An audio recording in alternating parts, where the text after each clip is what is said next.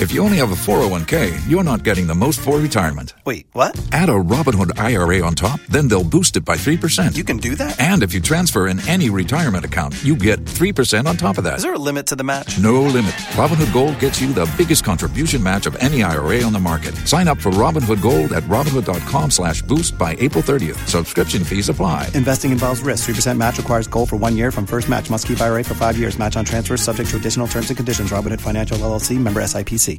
Waiting on a tax return? Hopefully it ends up in your hands. Fraudulent tax returns due to identity theft increased by 30% in 2023. If you're in a bind this tax season, LifeLock can help. Our U.S.-based restoration specialists are experts dedicated to helping solve your identity theft issues. And all LifeLock plans are backed by the $1 Million Protection Package. So we'll reimburse you up to the limits of your plan if you lose money due to identity theft. Help protect your information this tax season with LifeLock. Save up to 25% your first year at LifeLock.com/aware. Don't you love an extra $100 in your pocket? Have a TurboTax expert file your taxes for you by March 31st to get $100 back instantly. Because no matter what moves you made last year, TurboTax makes them count. That means getting $100 back and 100% accurate taxes, only from Intuit TurboTax. Must file by 3/31. Credit only applicable to federal filing fees with TurboTax full service. Offer can be modified or terminated at any time.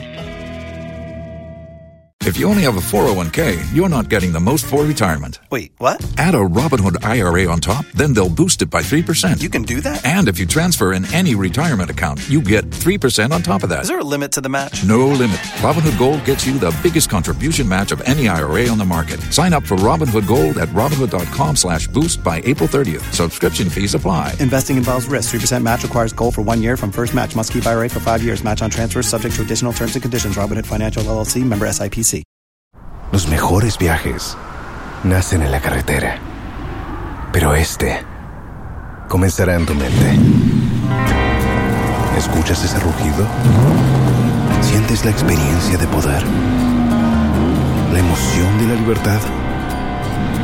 Ya estás preparado para vivir tu nueva aventura. Nueva Ram 1500, hecha para vivir. Ram es una marca registrada de FCI US LLC.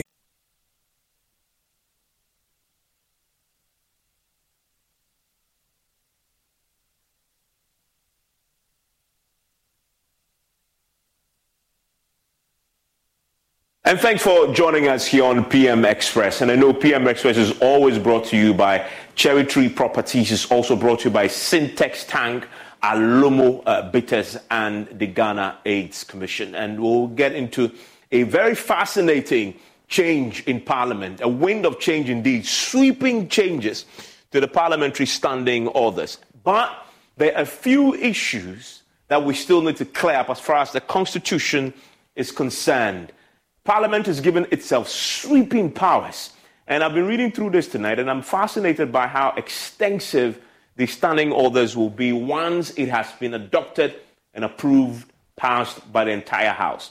It hasn't generated as much attention, so let's give it a bit of attention, because this is that arm of government which is specializing in the passage of laws, etc. So you cannot ignore it. We've seen the legislature do a lot of things when it comes to the constitutional democracy. Now they are extending a bit more of their powers, and also I find another thing very interesting, giving a bit more power also to the opposition parties in terms of the chairmanship of some of the committees that we have.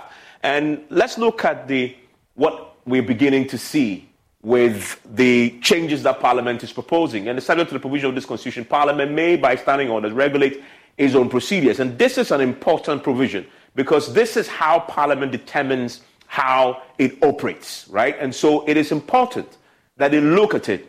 And it's been so long, in fact, 23 years since the last revision of this particular standing order that Parliament is looking at, right? And so since that review in 2000, we haven't seen any more reviews. In fact, you have to go back to 1993, of course, in the Fourth Republic was first birth. We saw the standing orders, given birth to, and then traveled all the way to 2000 before that last review that we saw. So we haven't really touched it, but a lot has happened since in the global movement, the democracy, transparency, and accountability all these things now play a part in parliamentary practice around the world. And so the ACE Parliament then decided to form this technical committee to complete work of the previous parliament, because the parliament since 2000 have all discussed how to improve and revise the standing orders. They didn't really come round to doing so, right? So this particular proposal is now something the parliament is rigorously considering. And last week it came to the floor, it was debated. There was general consensus among some of the provisions, including the formation of the Committee on Security and Intelligence. Those of us who like following American politics, if you go to the have the Senate Intelligence Committee, and they are powerful. If you like watching, spy series and movies, you hear a lot about the Senate Intelligence Committee. They get briefings on everything. The president gets briefings. They also get briefings on what's happening in this country when it comes to intelligence and security. There's a proposal now by the parliament in this standing order that they've proposed and put forward for consideration, Security and Intelligence Committee. You also have committees on ways and means. And that's one of the committees that immediately when you mention ways and means in the African Ghanaian context, it throws up all manner of interesting connotations, right? So what really is this? It's going to go into a bit of the finances, money, etc. But I'm curious to sit with my panelists to get in a bit more into this, dissect it a bit more. What is ways and means? Why do you need a committee on ways and means? What really is it? Don't worry, we'll get into that pretty shortly. But then there's a budget committee that's also going to come up. We have, obviously, the finance committee. We have the special budget committee. Now they're also proposing a budget committee that will now work with the finance ministry in the preparation of the annual budgets. That is actually very, very interesting now. We now have a committee that will work with the finance ministry. The finance ministry before now, they put the budget together. They may consult the finance committee in parliament, but they may choose not to also. But now you have a committee with a sole purpose, including working with the finance committee to put this budget together before it comes. So Parliament is going to have a greater say in the preparation of the budget through this particular committee. The petitions committee is also one that is coming. The committee on bills is also coming. Committee on ethics and standards is something that is also going to come in, because the Parliament is anticipating that their code of conduct will also be in play, and this committee will be enforcing that quite strictly once it's approved by the House. But I find this very interesting also, because if you look at another proposal that has been put forward, they also want to adopt the sanctions provisions from Act 300, for contempt of Parliament and breach of parliamentary privileges. And now you have a committee that is going to look into this matter and enforce it quite strictly, also being proposed. So Parliament now, in this standing order, want to bite. Contempt of Parliament is already there, but they haven't quite defined what the sanctions is in the standing orders. What they're trying to do is now fall on the Parliament Act to take the sanctions there. What it means, in effect, is you see in the standing orders now, for example, the provisions in the Parliament Act that says if you are in contempt of Parliament and you are a stranger, in parliamentary terms, when you're a stranger, you are anybody else other than the President, the Vice President, the Speaker himself, a Member of Parliament, or an Officer of Parliament. These 5 people, they are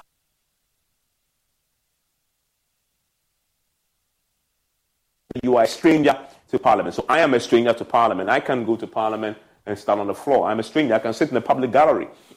But if I act in any way that Parliament deems to be in contempt, if you read the provisions of the Act, I can go to prison for contempt of Parliament for up to 1 year or pay a fine. Now, Parliament is saying they want to put that in their standing orders, a bit more teeth specified there, that when you do it, they hold you before the Privileges Committee or whatever committee Parliament deems fit, and you are pronounced guilty, you can go to jail for contempt of Parliament. And it applies to the MPs themselves, if they indeed act in a way that draws Parliament's name into disrepute. So you see Parliament wanting to bite a bit more.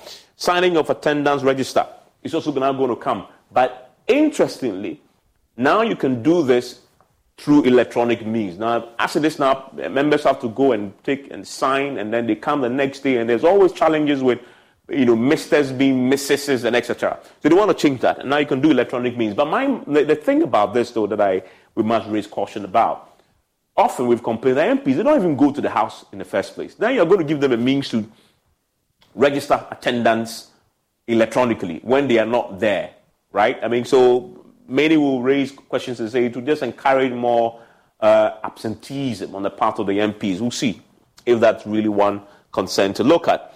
And then, I like this one, the recital of the National Pledge at the first and last sitting of every meeting. I wonder why that is even important, right? Because the National Pledge now will have to be recited by the members of Parliament. This is actually interesting. On the back of this, we need to test how many MPs can recite the National Pledge. Because now on the back of the proposals, they will have to be recited the National Pledge at the first and last sittings of every meeting. Very interesting in the proposals that have come forward. And then they're setting aside of time for backbenchers. The backbenchers who are not ministers, the deputies, etc., now will have their own time, the backbenchers' time, where they can also put forward, they can make statements, right? They can put forward their own private members' motions.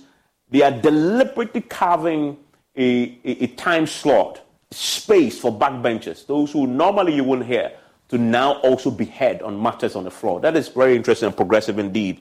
Now, the President also will present this coordinated economic and social development program to the House. I find that interesting also. Deputy ministers will now be allowed to come when their ministers are there and present, answer questions, etc., on behalf of their ministers. And maybe some will look at this and say, well, this will also now give excuse to the ministers not to attend to Parliament when they are invited, because now their deputy ministers can do that for them.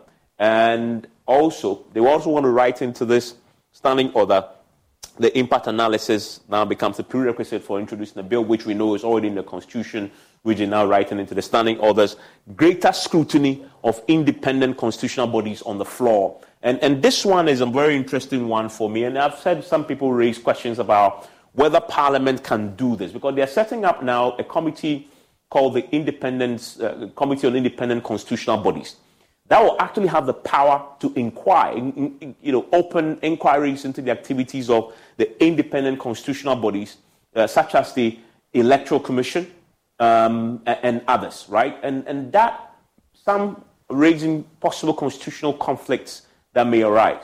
So you have, for example, the Electoral Commission that now can be hauled to the floor and can also appear before the committee for greater scrutiny, right? But then you have the constitutional provision that comes in Article 46 of the 1992 Constitution, when it talks about the independence of the Commission, and that the Commission shall not be subject to the direction or control of any person or authority, not even Parliament, right? So how is Parliament going to walk this fine line in enforcing these new powers that it's imposing on itself going forward in the new standing orders, because of this potential conflict that we see?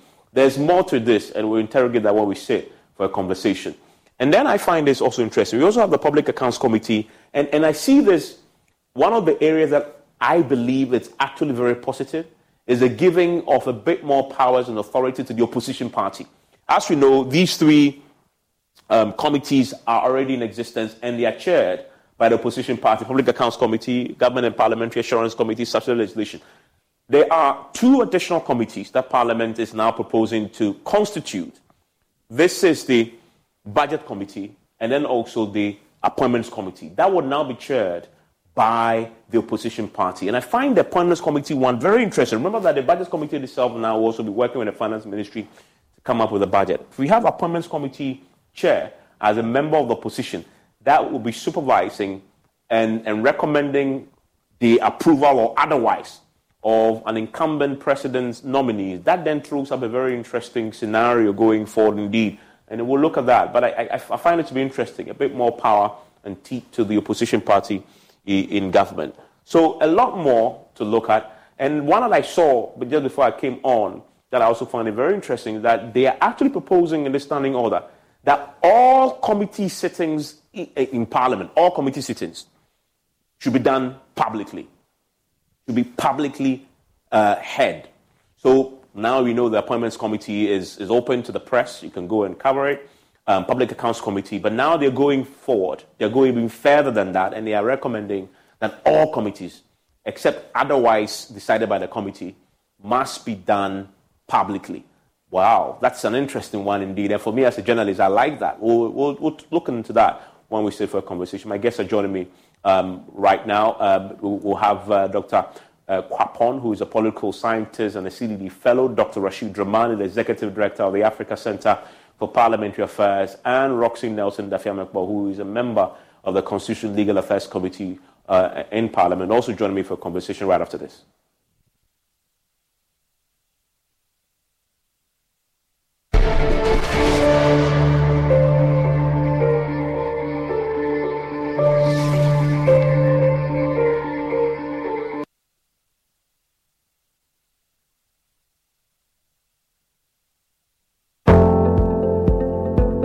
Own your luxury.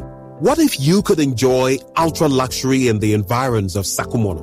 What if you could have a share of affluence all to yourself? Step into our 5-bedroom executive Ohima suite or our 4-bedroom Oyster Asantua space or our 4-bedroom plush Kukwa unit and discover a whole world of possibilities. It's not just a building, it's a promise of a dream come true.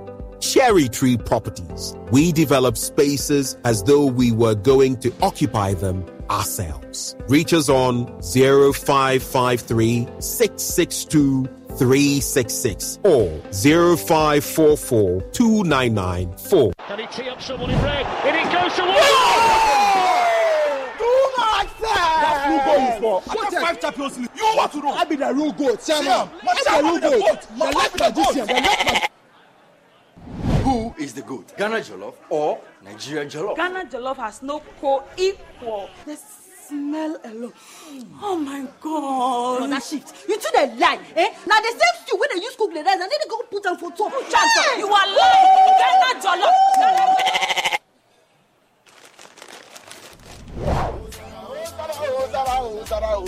Are you busy? Forget everybody. Yeah. My guy. Put some respect on the goat. On the goat. The only goat I know lives in Tama. Every year, we dey give to you back. We are talking about BET. I want some Yadiaji face. Except be the goat, huh? My guy, he be the goat. Though our choice of goats may differ in football, music, and jollof, Alomo Bitters always brings us together. Alomo, experience greatness in every moment. Drink responsibly. Not for sale to persons under 18 and recommended to pregnant women. This advert is FDA approved. EcoBank salary account, bro. See, with the EcoBank salary account, you will enjoy free life insurance, free debit card, save while you spend, and an amazing chance to double your salary. And even more consolation rewards in the EcoBank double salary promo reloaded. Guy, this EcoBank salary account sounds interesting. What do you think? Yara.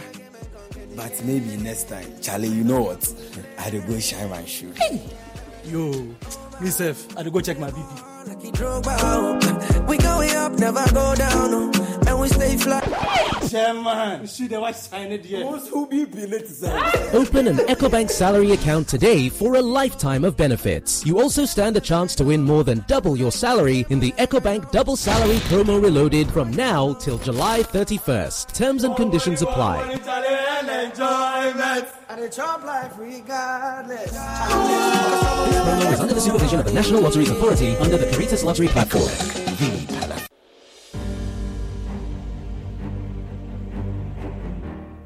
My name is Tina. I am a person living with HIV. I got to know my HIV status after I gave birth and lost the child because of HIV. In those days, prevention of mother-to-child transmission services had low patronage due to fear and stigmatization. Today, many HIV-positive women have delivered negative children. I follow the guidelines and take my HIV medicine called ARVs every day, as prescribed by my doctor. This makes me strong and healthy, and also prevent me from passing HIV onto any future child. Please, avail yourself for PMTCT services when pregnant. It is the only way to ensure you do not pass the HIV onto your baby during birth or pregnancy. If you have tested for HIV recently and it was negative, test again when pregnant. If you have tested positive, go to the hospital after birth as directed by your healthcare provider. Your baby will be given medicine immediately and tested to ensure baby and mother are well. Let us work together to have an HIV-free generation. Our children must be free to shine.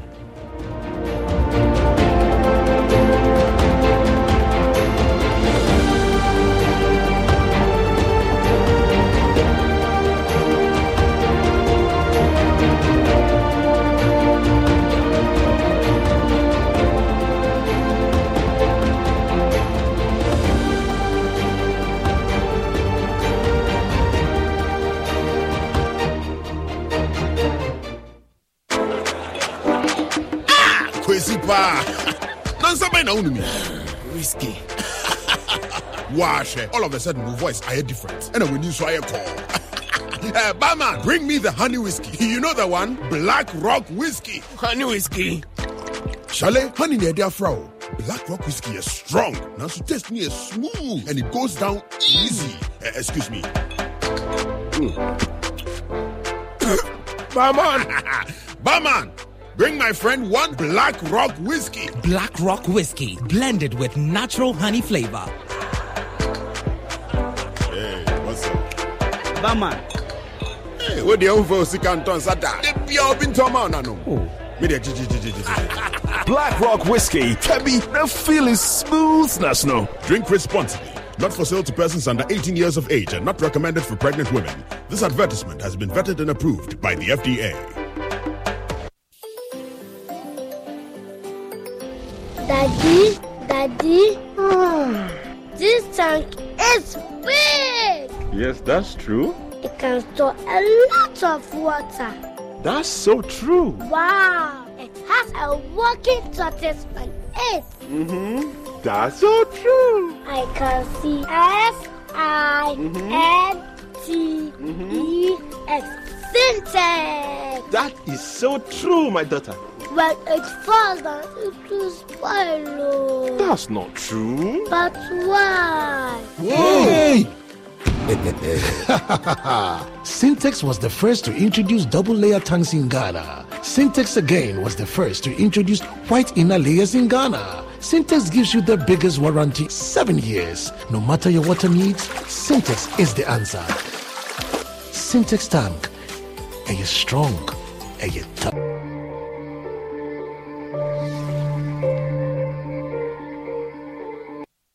What's the easiest choice you can make? Window instead of middle seat? Picking a vendor who sends a great gift basket? Outsourcing business tasks you hate? What about selling with Shopify? Whether you're selling a little or a lot, Shopify helps you do your thing, however you cha-ching. Shopify is the global commerce platform that helps you sell at every stage of your business. From the launch your online shop stage to the first real-life store stage, all the way to the did we just hit 1 million orders stage. Shopify's there to help you grow. Whether you're selling scented soap or offering outdoor outfits, Shopify helps you sell. Wherever and whatever you're selling, Shopify's got you covered. Sign up for a $1 per month trial period at shopify.com/try. Go to shopify.com/try now to grow your business, no matter what stage you're in. Shopify.com/try. Okay, here's the situation. Our daughter Mia is leaving for her first sleepover.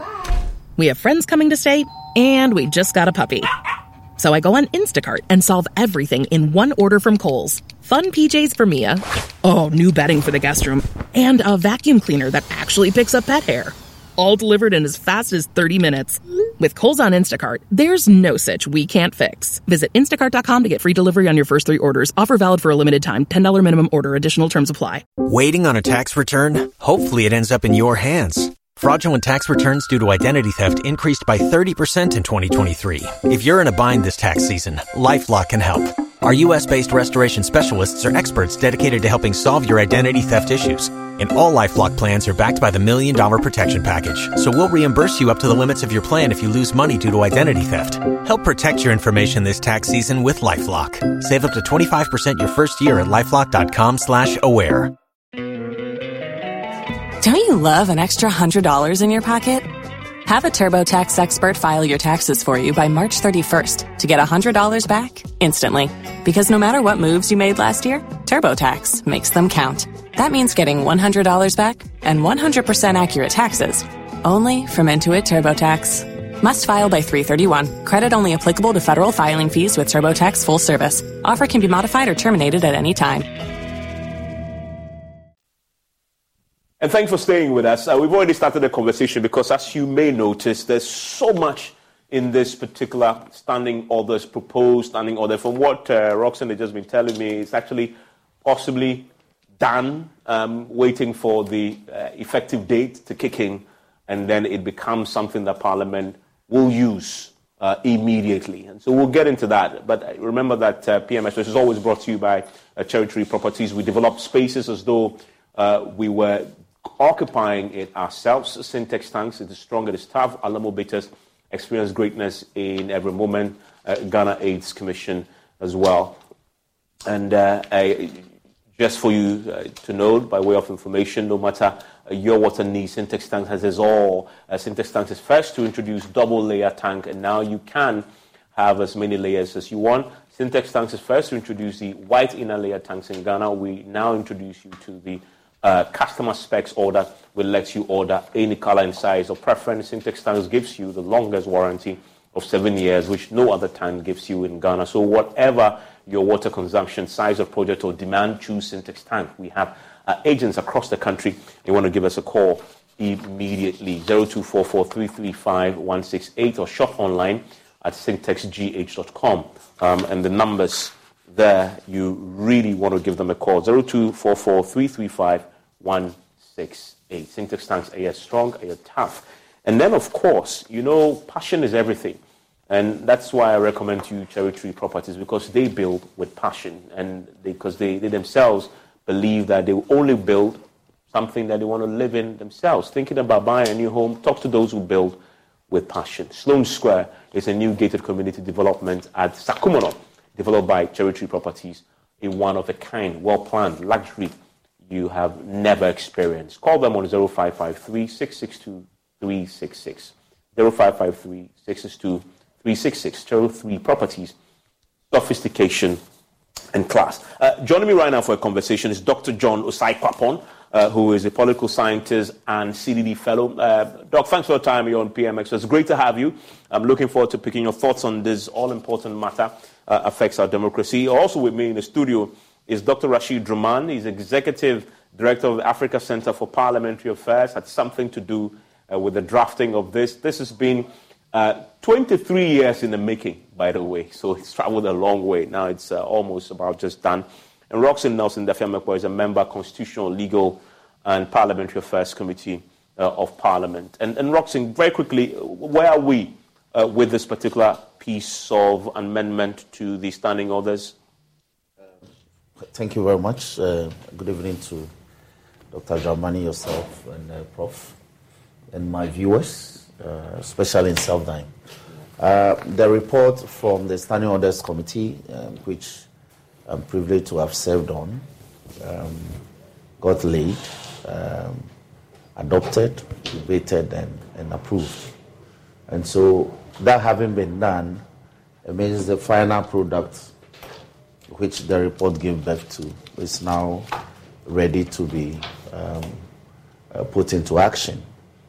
But what I know we are going through now, we are doing the final editing in terms of making sure all every I's are dotted, all the T's are crossed, every comma is in place, syntax and all that are properly aligned. And in terms of the numbering too, we must be sure that we get every number in terms of the order of the sub-rules properly aligned. Then Speaker can put pen to paper and make it effective. But initially he gave the indication that he would have loved to almost immediately push it into action, into effect.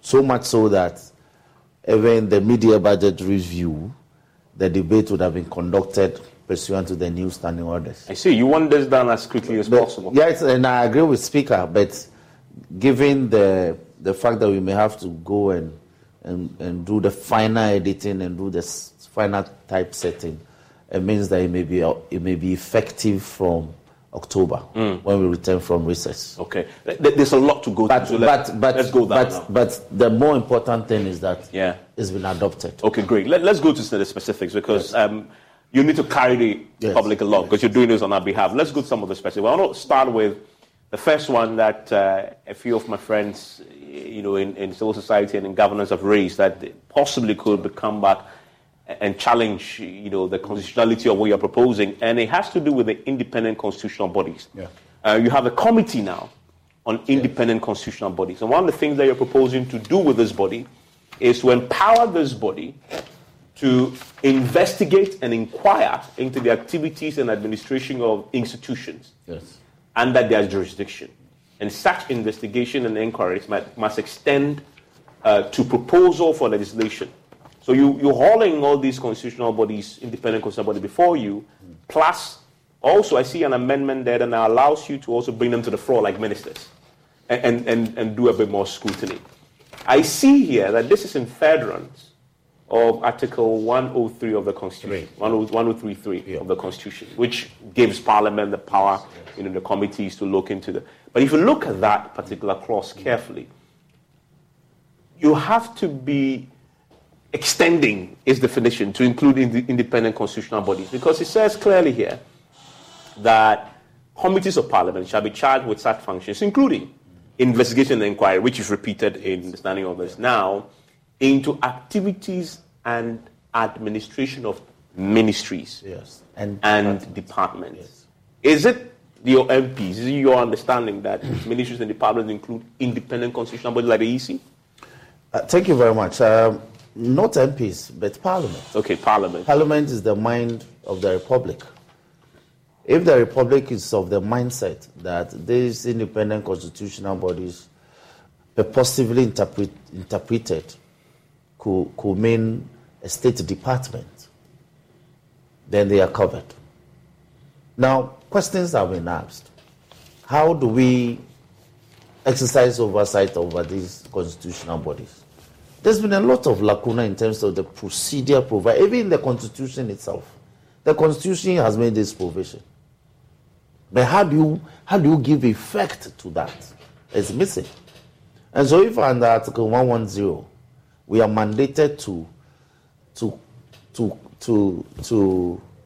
come up with our own rules to govern our procedure on the floor, then it is the mind of Parliament that in order to deepen the exercise of oversight, now I want to grant you better access.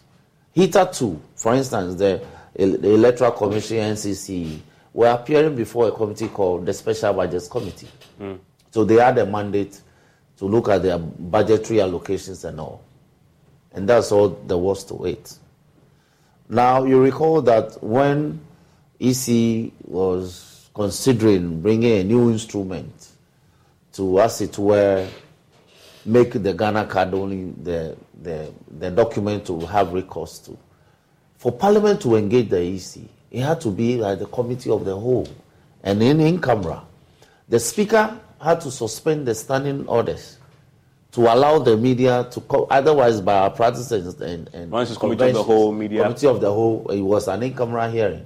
Speaker had to vacate that practice to allow media to cover. And so going forward, we think that we can, by procedure, so far as we are not in contravention of the Constitution. That's my question. Isn't this inconsistent with the constitutional provision I just read? No, we are not saying that come and tell us how you perform your functions.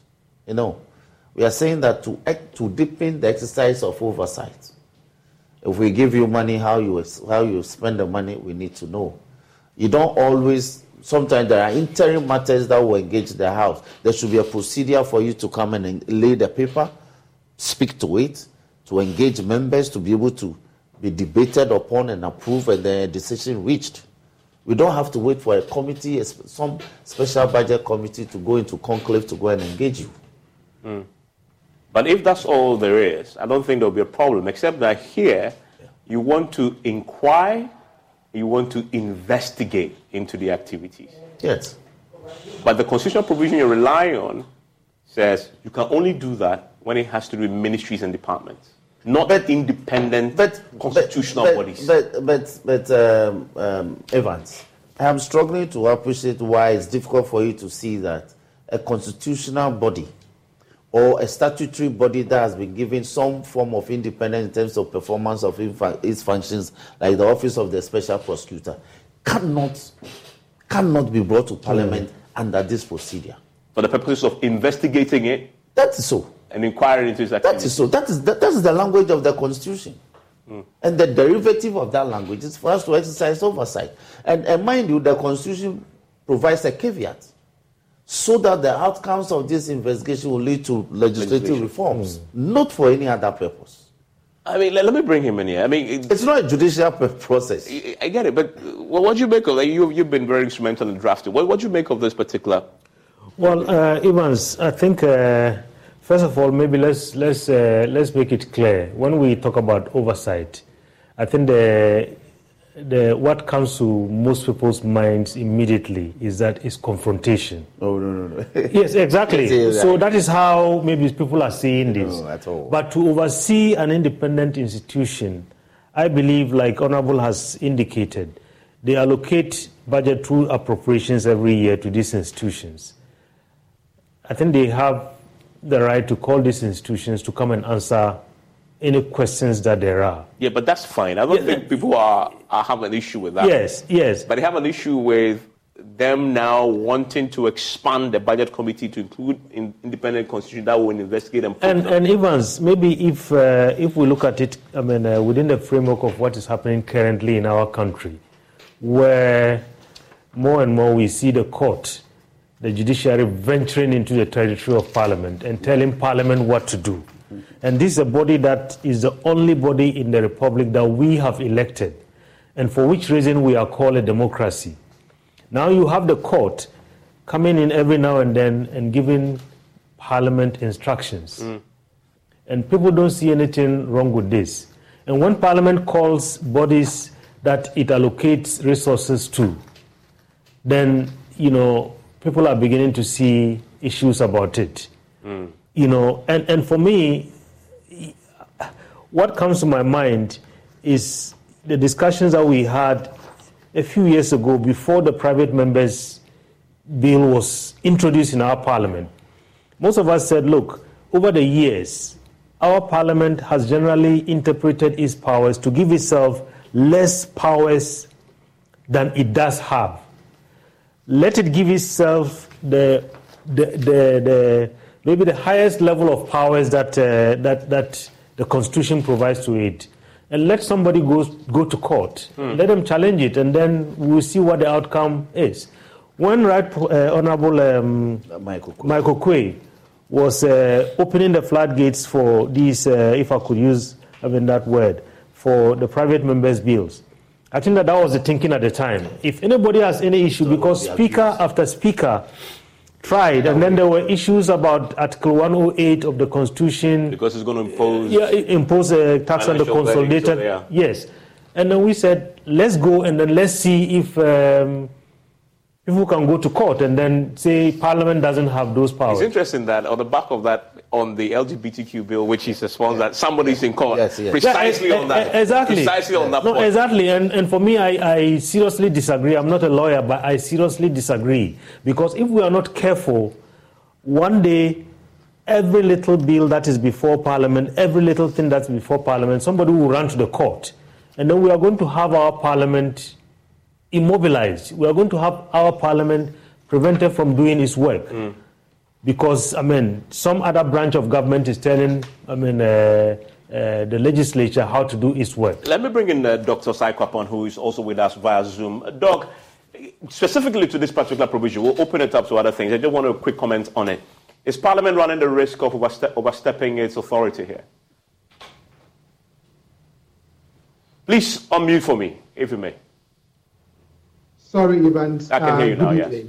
So, in principle, I don't think that Parliament is overreaching. After all, in our constitutional design, they are empowered to be the ones who provide oversight over especially the executive arm of government.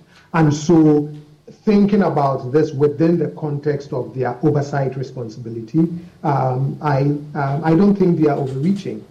The other point that I also want to make is that in a lot of our public discourse, we keep saying that Parliament is weak, Parliament is not a strong institution, that we've designed an imperial presidency, an imperial executive, right? I have been arguing that for me, the quote-unquote weakness that people have been referring to when it comes to Parliament is not so much that it is weak in design, but I think, at least in my opinion, I believe that Parliament doesn't quote-unquote flex its powers enough.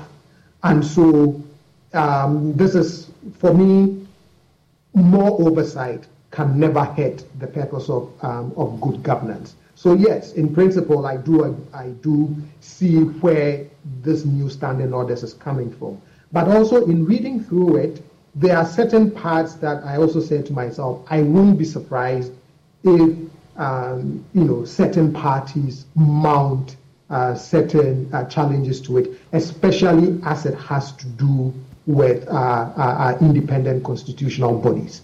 But even in that instance, my position is always that independence doesn't mean lack of accountability, right? That there's a reason why certain bodies are designed as independent bodies. I agree with that and I support that. But I don't think that being an independent body should insulate you from oversight and accountability. And so it becomes a question of how do you balance that respect and appreciation for that independence of these constitutional bodies, whilst at the same time allowing an institution like Parliament to provide the necessary oversight and accountability as well. Interesting, Roxing. Let's expand this beyond. So this one is, we'll see if anybody decides to challenge it, and then the courts will decide. But there are other very interesting provisions that you're proposing here. Yes. And one, because you are in opposition, let me take you there quickly. You are giving a bit more power to the opposition party now, chairing the appointments committee, and I find that very interesting. And then the budget committee. The budget committee is a new committee. A new committee. Yeah. And I look at the terms of reference, the powers that you're giving it. They actually now have to work with the finance ministry in designing of the budget. Yes. That's a powerful committee. Yes. And you're giving it to the opposition party to chair. Yes, because you see, our parliament, and I'm happy Dr. is here, our parliament is amongst only 9 parliaments in the world that does not participate in budget preparation before it comes to the House. But they consult you. Hold on. No, how do they consult? The finance committee don't have consult the finance committee. No. Well, if you come to engage the finance committee, that's not parliament. In the course of the budget preparation, we are completely taken out.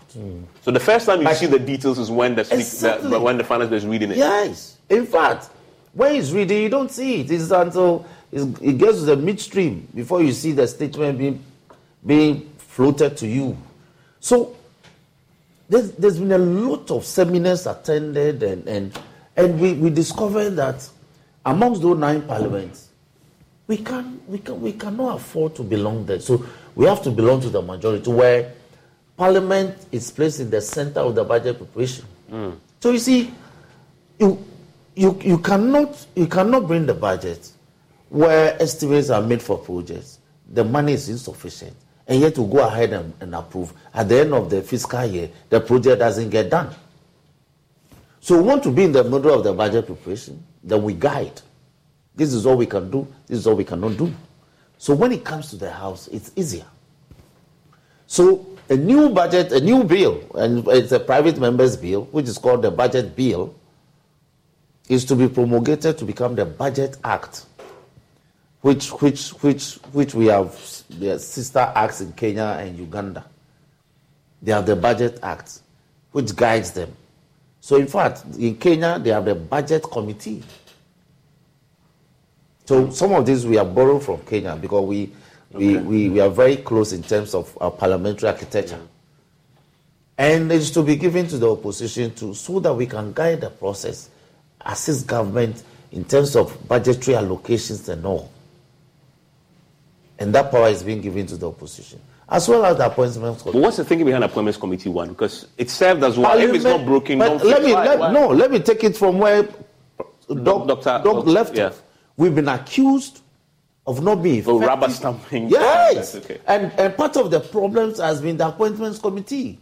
If you have an overbearing chairman who is a member of the party in government, where certain critical documents of nominees will come and some executive powers will be exercised. Members can be told that here, don't go there, don't ask questions. Even if you ask the question can be ruled out. So the chairman has the power to rule. So we want the public to know that Parliament can make reforms and say that where we fall short, where we are getting flack, where we are being criticized, we can make reforms and let the opposition man it. And let's see whether there will be better vetting process going forward. You trust this will necessarily lead to a better vetting process, a parliament that then holds the incumbent president nominees accountable before they approve? Yes, indeed, Evans. And for me, I think I'll even go beyond the role of the chair. I mean, to now, I think the expanded nature of the committee, because over the years, I mean, I have said that perhaps maybe we should try to see whether we could introduce what happens in the U.S., for instance, where, I mean, the committee responsible for overseeing that particular sector is one that vets the nominee. So what you're saying, if you don't know what the proposal is, that, for example, if you are vetting the finance minister, the finance committee, leadership, the leader will sit exactly as part of the appointments committee and approve the person. Exactly, because legal legislative committee can come and sit when Attorney General is coming. Because otherwise, enjoy the ex officio, there will be standing members of the. Because over the years, Evans, what we have seen is sometimes the questions that are being asked at the appointments committee, I mean, they leave so much to be desired. And so you find people not too familiar with that particular sector. And one committee, I mean, is dealing with A to Z, you know. So for me, exactly. So for me, beyond, I think, the leadership, I mean, the role of the chair, I think I have to commend Parliament for this. But let me get back to the budget committee. Yeah. You know, I think that for me, this is one of the transformational aspects of these standing orders. Because even if you remember, some years back, we did a study which is called the African Parliamentary Index. Okay. And we looked at the powers of parliaments in Africa on overseeing the budget and finance in general, public financial management in general. And Honorable has made reference to Uganda and to Kenya. Our parliament was last among 7 parliaments. In terms of financial oversight. Uganda and Kenya were at the top because they have this budget committee. And then they also have a budget act. Yes. And then they have what is called a parliamentary budget office. We've been struggling here up to this day to have that office set up. So through this private members bill that he's been referring to, I've been part of the process. It's sponsored by the leaders. I just hope it finds the light of day, just like these standing orders. And I believe if it does, the act will do it. Yes, the act, and then the budget office, which will create the budget, the parliamentary budget office, which will do what exactly? The parliamentary do budget analysis. Yes, the parliamentary budget office. It's not like when people hear that nomenclature, they think it just prepares budget for Parliament. No, it provides analysis for all committees and members to go and interrogate the budget properly.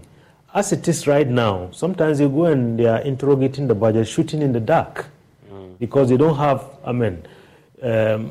Parliament is constrained in a way, because if you look at the research department, for instance, we have a research department, but the number, if you look at the ratio of researcher per MP, is very low. If you look at at the committee level, one committee clerk is serving many committees, overstretched. And now they have the clusters and so on. So if you have this parliamentary budget office, it's similar to what is in the U.S. called the Congressional Budget Office, which has more than 3,000 staff. People with, backgrounds from, artificial intelligence, mathematics, down to zoology. So that if there's any matter concerning the budget, or for that matter, any bill that comes before Parliament, this will be the body, and it's fiercely independent. Yeah, I just hope ours would also be fiercely independent. Yeah, but Because in many countries, like in the US and in Canada, sometimes the government will come up with some kind of projections, and the parliamentary budget office will come and say, no, this is not going to hold. Yeah, but based on the scenarios. But that's the thing, I want to bring Dr. Osako upon it. It may work elsewhere because democracy is very mature and advanced. But it's working in Kenya. It's working in Uganda. Fantastic. And when you talk about Uganda, usually people will say, "Oh, this is not a democracy. We are a better democracy than Uganda." We are. No. Well, I mean, not really, Evans. Not really. I mean, maybe at the presidency, yes. But I think in terms of, I've been to the parliament many, many times. And I think most of what they are doing, we have a lot to learn. Let me bring in Dr. Sarkapon. Doc, to that particular question, we have a very highly polarized political environment here. And then you have an opposition party chairing the appointments committee, chairing the budget committee, which now will be empowered to work with the finance. Don't you see an opportunity for significant gridlock that may prove counterproductive? And when I got the report and I went through it, that is actually my biggest concern, right? That, years ago, when I learned about how how PAC works, the Public Accounts Committee, and the fact that it's chaired, by someone from the opposition, I said, this is a really good idea because typically in legislative bodies, when it has to provide oversight of the executive, you tend not to see the same party in the legislature exercising a lot of oversight of its own party in the executive. So, for example, in the U.S., when Congress is in the hands of a different political party, you tend to see a lot more congressional hearings and oversight over the executive. So I used to think, this is a brilliant idea, that you can improve how much oversight Parliament does. But if you also look at the tone and the tenure that our politics has taken over the last several years, right? In my opinion, I believe that our partisan edges have really sharpened. We've become a little more polarized than we were when the Fourth Republic started. And so my biggest concern is when you put critical committees like the Appointments Committee, and for example, this committee on... the Budget Committee. And not necessarily even the Budget Committee, but the Committee on Constitutional Bodies. Okay, independent constitutional. Is that one going to be chaired by the opposition party? No. Okay, yeah. Okay. Oh, that won't be chaired. No, that won't be chaired by the opposition party. Yeah, it's the Budget Committee that will be chaired. Yes. If you look at our fight over the EC over the last two elections, I was getting concerned. But okay, I'm very relieved that won't be chaired by this. But the Appointments Committee.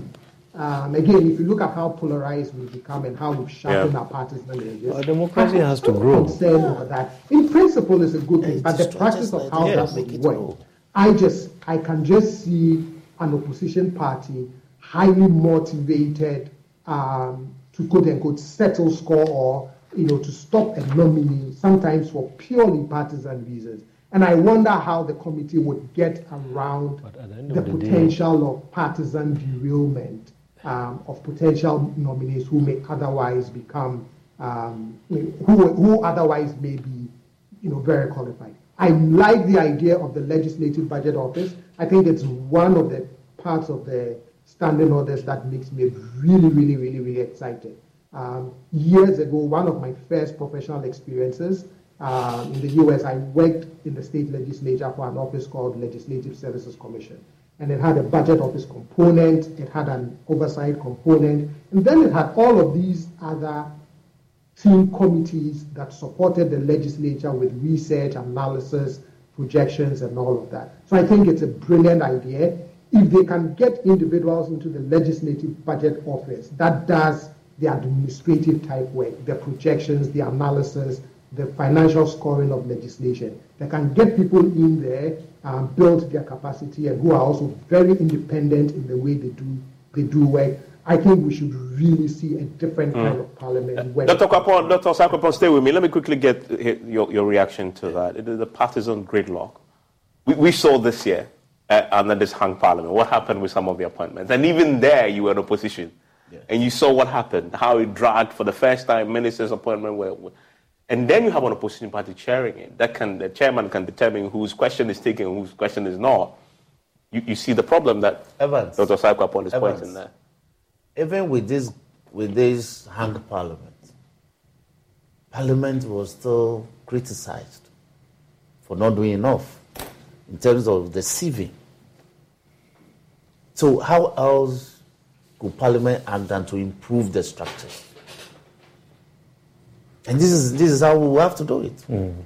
With all these hung numbers, we still receive flags. We're still heavily criticized for not sieving the president's nominees and appointees well enough.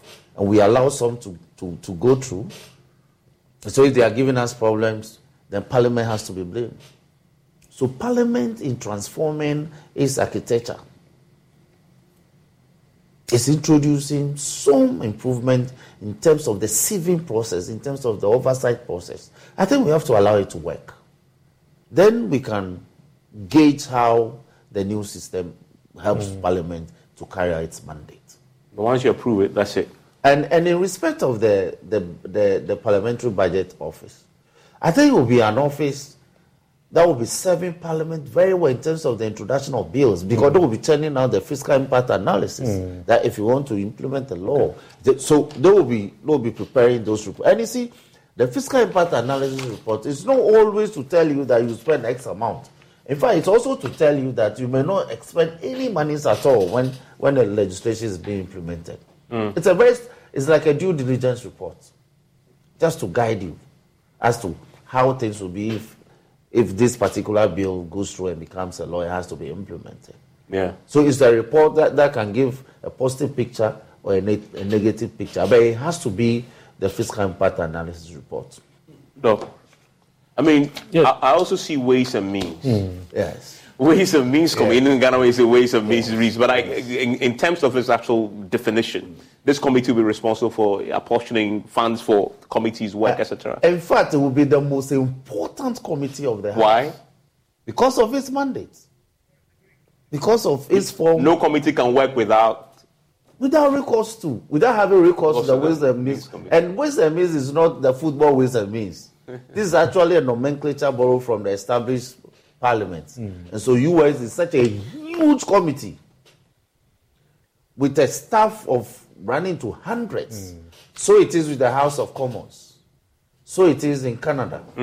So it is in Australia. So before we labored to use a different nomenclature. Even on the floor, members thought that Ways and Means outside amongst the generality of our people could know the Ghanaian context, of course. But we struggled. People on their feet, so we had to maintain it because it becomes a term of art. Standard practice? Well, yeah, I mean, it is. And I see it as an effort to decentralize the work of the Finance Committee. Because, I mean, similar to maybe what we say about the presidency, I think the Finance Committee over the years has become so powerful. I mean, that everything, finance and money is, I mean, in the hands of just one committee. In fact, here you're actually proposing to break down. Yes, exactly. We have. So we took the budget committee out of it. And you also took economy and development out of it. Yes. Yeah. So I think that's also a kind of a very kind of thoughtful, I mean, change that we are seeing in the standing orders. But I mean, Honorable talked about the fiscal impact analysis. I mean, in looking at the standing orders, I mean, the new proposals, Evans, I think one of the things that I see is that it's very short and very kind of weak when it comes to issues of gender. So you have a Human Rights Committee. Yes. No, exactly. But you see, today, I think most parliaments are very forward-looking. So, for instance, when you go to some parliaments in Southern Africa, I mean, I was recently in Zambia.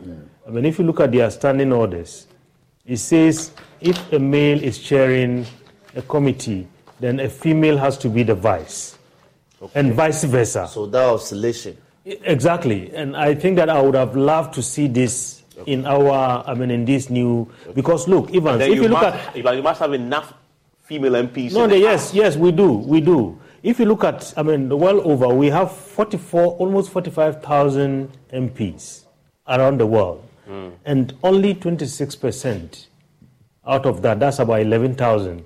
Are women? Are women. Okay, that's so, you know, and then apart from that, I think we also see the fact that, explanatory memorandum, to accompany bills. Again, it doesn't talk about, it just says explain the purpose. We would have loved to see if, for instance, explanatory memorandum would talk about how the bill will impact men and women differently.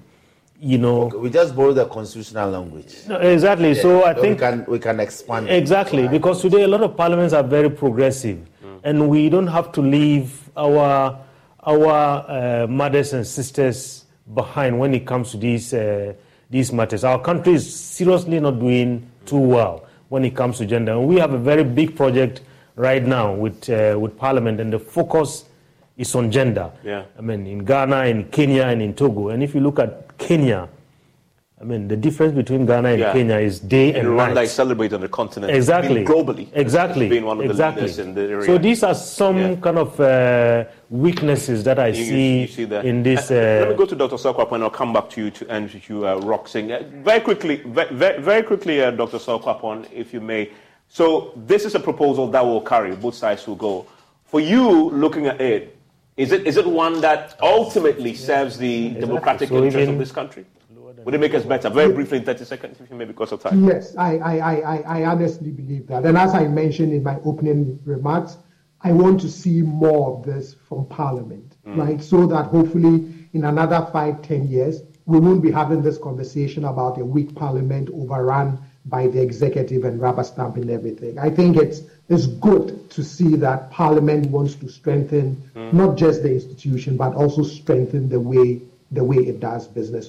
This is really a step in the right direction. And Roxing, my media interest there, you are actually now opening up all committees to the public. Yes.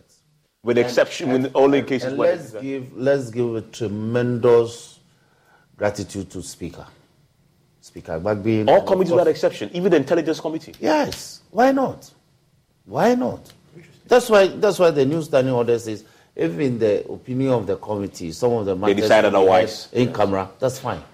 But Speaker Gbagbe wants to make Parliament as transparent. So the norm is public. Yes. An exception is you decide in camera here. And Evans, in 2007, when Salas Mensah was chair of the Public Accounts Committee, through a project that I implemented, we worked to open the PAC. Before then, the PAC never sat in public. Yes, and today, when you talk about Parliament, when you talk about effective committees, you talk about PAC. That's true. So I think that we should allow this to work.